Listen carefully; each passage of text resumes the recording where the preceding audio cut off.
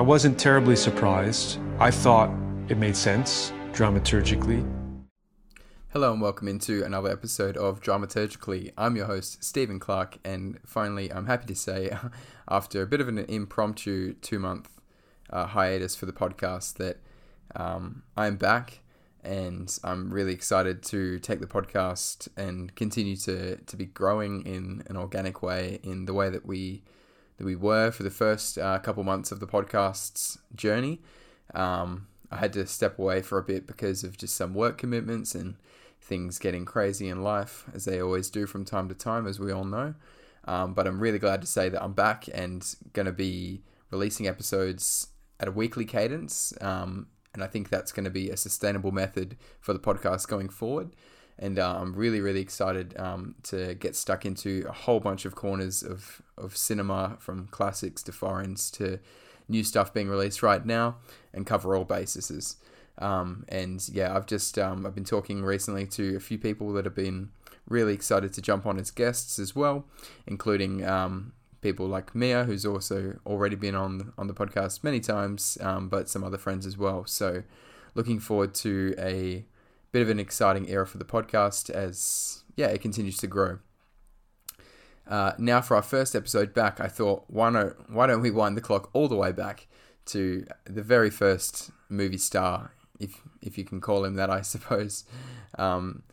Probably wouldn't have maybe got the accolades that he deserved in his lifetime, but certainly in the history books of cinema, this man stands heads and shoulders above the rest, despite his small his small stature in real life. I'm of course talking about the incredible Charlie Chaplin. Now, today we're going to be looking at one of the lesser spoken about films of his I've seen. So, everyone, likes to talk about City Lights and Modern Times and The Great Dictator. Even The Kid, I think, gets a shout for being sort of maybe the first time that he truly sort of mastered the character, his infamous character of the tramp. But today, I'm really, really excited to talk about one of his lesser spoken about works that I think personally is potentially his masterpiece, and that is 1925's The Gold Rush.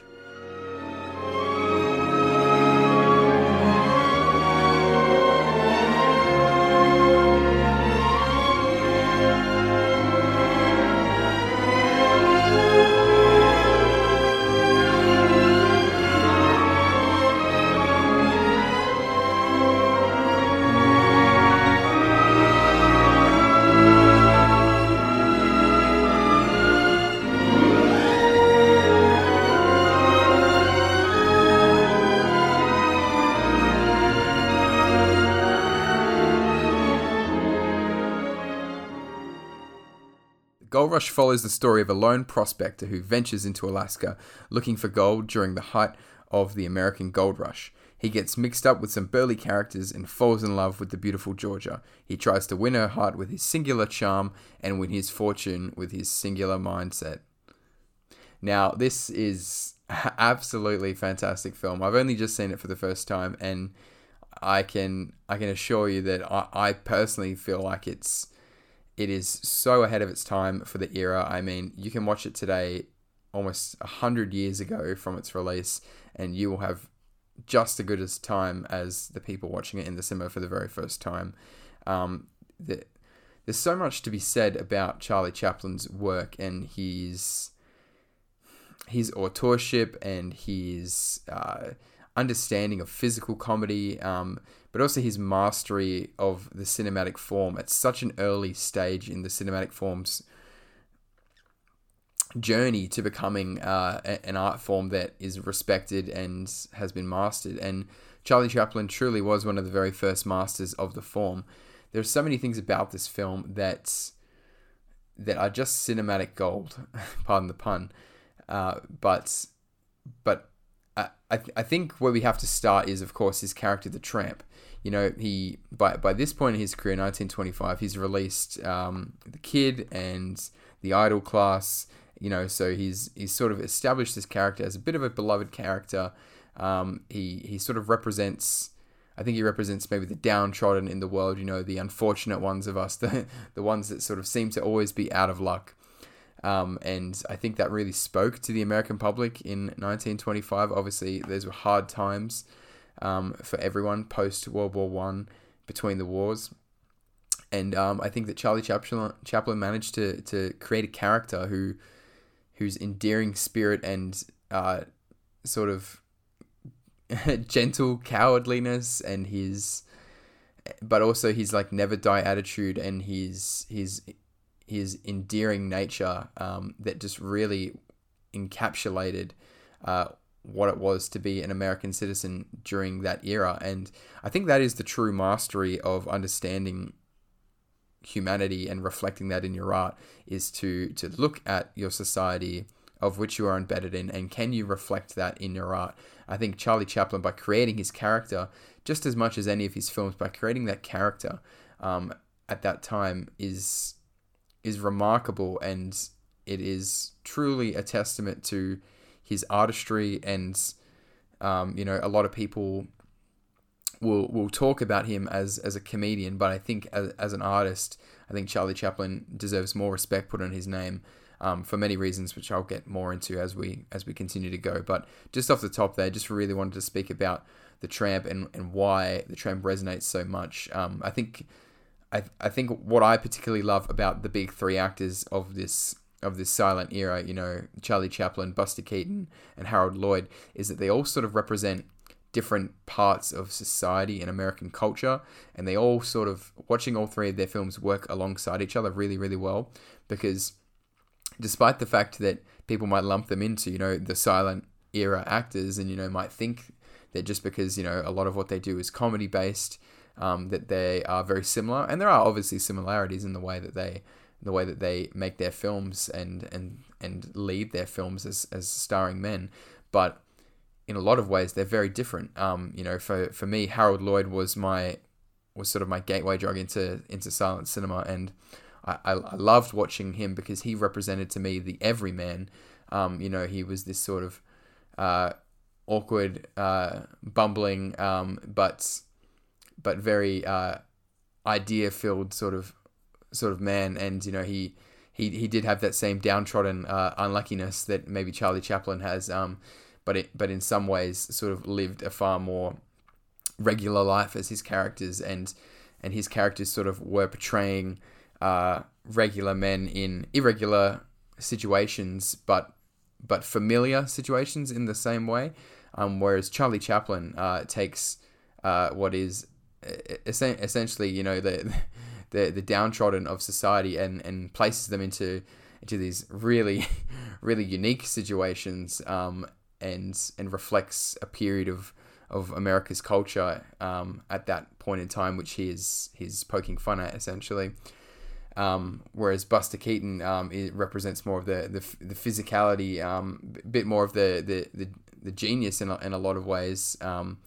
So yeah, I just really like that they all bring different elements to their characters, and what Charlie Chaplin does here in The Gold Rush is arguably some of his finest work as the Tramp. So straight off the bat, obviously, like I said, this film introduces us to Charlie Chaplin's The Tramp as he's walking into Alaska, and he's followed his dreams looking for the gold, and he's joining a whole host of hundreds of other people that flocked as well. And this is what's so great about this film, that it is communicating to us the craziness of this sort of subculture of gold hunting and gold chasing. I'm from Australia, and it was a very, very big thing over here as well. And people obviously, people aren't alive today, but they still talk about it. And history books reflect really, really blatantly about the types of people that would sort of flock to this. These are people that wanted to make fortunes overnight, were willing to do just about anything to get it. And I think that harbored sort of a dangerous, but yet adventurous and sort of fun landscape for a lot of people. And it was sort of a unique time and place to be, because people were popping up and becoming millionaires overnight, and you were allowed to dream. And I think that this film captures that feeling of yearning for that dream quite a bit, all while being hilariously funny. I mean, so the first situation which the tramp finds himself in is trapped in a cabin with two other men who are also hiding out from a bit of a winter storm, and just the scenarios that inhabit from that situation when they're all there to essentially find their own selfish fortune. It's just hilarious, and he manages to embed this as well with a romance subplot, which is actually very sweet and endearing, as most of his romance plots tend to be, from my experience of seeing his films, and also like give some sort of like decent representation for female characters of the time, I thought. I mean, George is definitely no pushover as the love interest, and is pretty well adept at not only standing up for herself against the vile men that sort of are inhabiting her existence, but also sort of not afraid to poke fun at the tramp as well for his sort of romantic nature and his sort of like lusting over her as well. So I thought there was some really smart pokes at men in general from her character, which I thought was great. I thought was quite unique for the time. Yeah, and probably I should talk about there's a couple real key famous moments in this film. That first scene. So the film opens and we see hundreds and hundreds of extras walking up a mountain, heading their way to the gold rush, which depicted this sort of influx of people, and that was actually 600 extras. I was reading up a bit on the history of the production of this film, and yeah, Chaplin ensured that 600 extras were actually paid to make that shot. That's no oil painting. That's no puppet work. That's actually 600 extras, which I thought was really impressive for the time as well, and just goes to show that it's just one of those small details which makes it such an epic shot and such a memorable film for moments like that. One of the more famous gags that Charlie Chaplin's known for is sort of the dancing potato gag, which is in this film as well, and is great and is placed perfectly into the film to just give you that endearing nature of who the tramp is and how his little romantic mind works. And on top of this as well, there's the famous sequence towards the end, which I won't spoil too much because I don't go into spoilers in these film reviews. But basically where the cabin is hanging half off the edge, and there's some excellent work that would rival the tipping sets of Inception and other such films that utilize this sort of angular camera work for the period. I just thought was really, really impressive, and definitely would have inspired a lot of filmmakers that have gone on to do similar things ever since. Now, I should mention that I did watch this film not in the original 1925 version, but in the updated 1942 version. So Chaplin, as they sort of exited the silent era, really wanted to ensure that his films remained relevant. And so he went back to a couple of them and sort of added in some additional music, sound effects, and in this case, a narrative overture for the film, which I definitely would understand people being a little divisive around, like taking the purity away from maybe these films. But in this case, I found it to actually enhance the watching experience. Absolutely, I think it's no secret to say, and I don't think I'm breaking any cardinal sin here to say that at times the text overlays in silent films can be distracting, can take you out of the films as they serve a necessary evil to deliver the plot.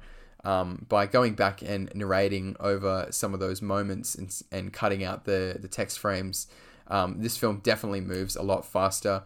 I believe that it loses about 15 minutes from the original runtime, just from some quick editing work and removing those text overlays as well. So it does go to show just how tight these films are, and this film absolutely flies by. I mean, I could see myself rewatching this a lot because I just the time just absolutely flew by, and I enjoyed every second of it, to be honest, and I would highly, highly recommend it to anyone that's looking to find some of the purest Charlie Chaplin work and this definitely represents that, even with the 1942 version. In fact, I think I really respected the fact that Chaplin, rather than sort of taking a stable stance and sort of hardline approach to saying no, silent cinema is the only way to go, he seemed to have in some ways embraced the technology aspects of the evolving cinema landscape. As his films progressed, obviously they used more and more sounds from, I believe, Modern Times having some sound work, to The Great Dictator obviously having sound in it as well. So him going back post Great Dictator and looking at something like The Gold Rush and looking at it a way to enhance it and bring it up to speed for modern audiences of that time, I think it was really innovative, and just goes to show that Charlie Chaplin was someone who was never happy just to sit by and let himself be swept into the artistic wayside, essentially. So really, really enjoyed that, and would definitely recommend watching that version if I was someone who was looking to get into silent cinema, but potentially doesn't want the classic experience of the text overlays. And if that doesn't bother you, then that's great too. So yeah, I think I'll just quickly wrap up by saying, this is a this is a film that is so funny. I think it could equally serve as a family film, but also just as a film for people that want a sort of historical satire on the gold rush.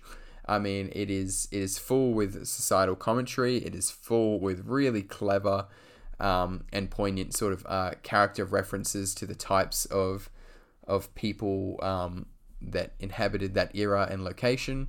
And all above that, just being absolutely hilarious. I mean, there's a scene where Charlie and his co-star, Max Swain, I believe, eat a shoe.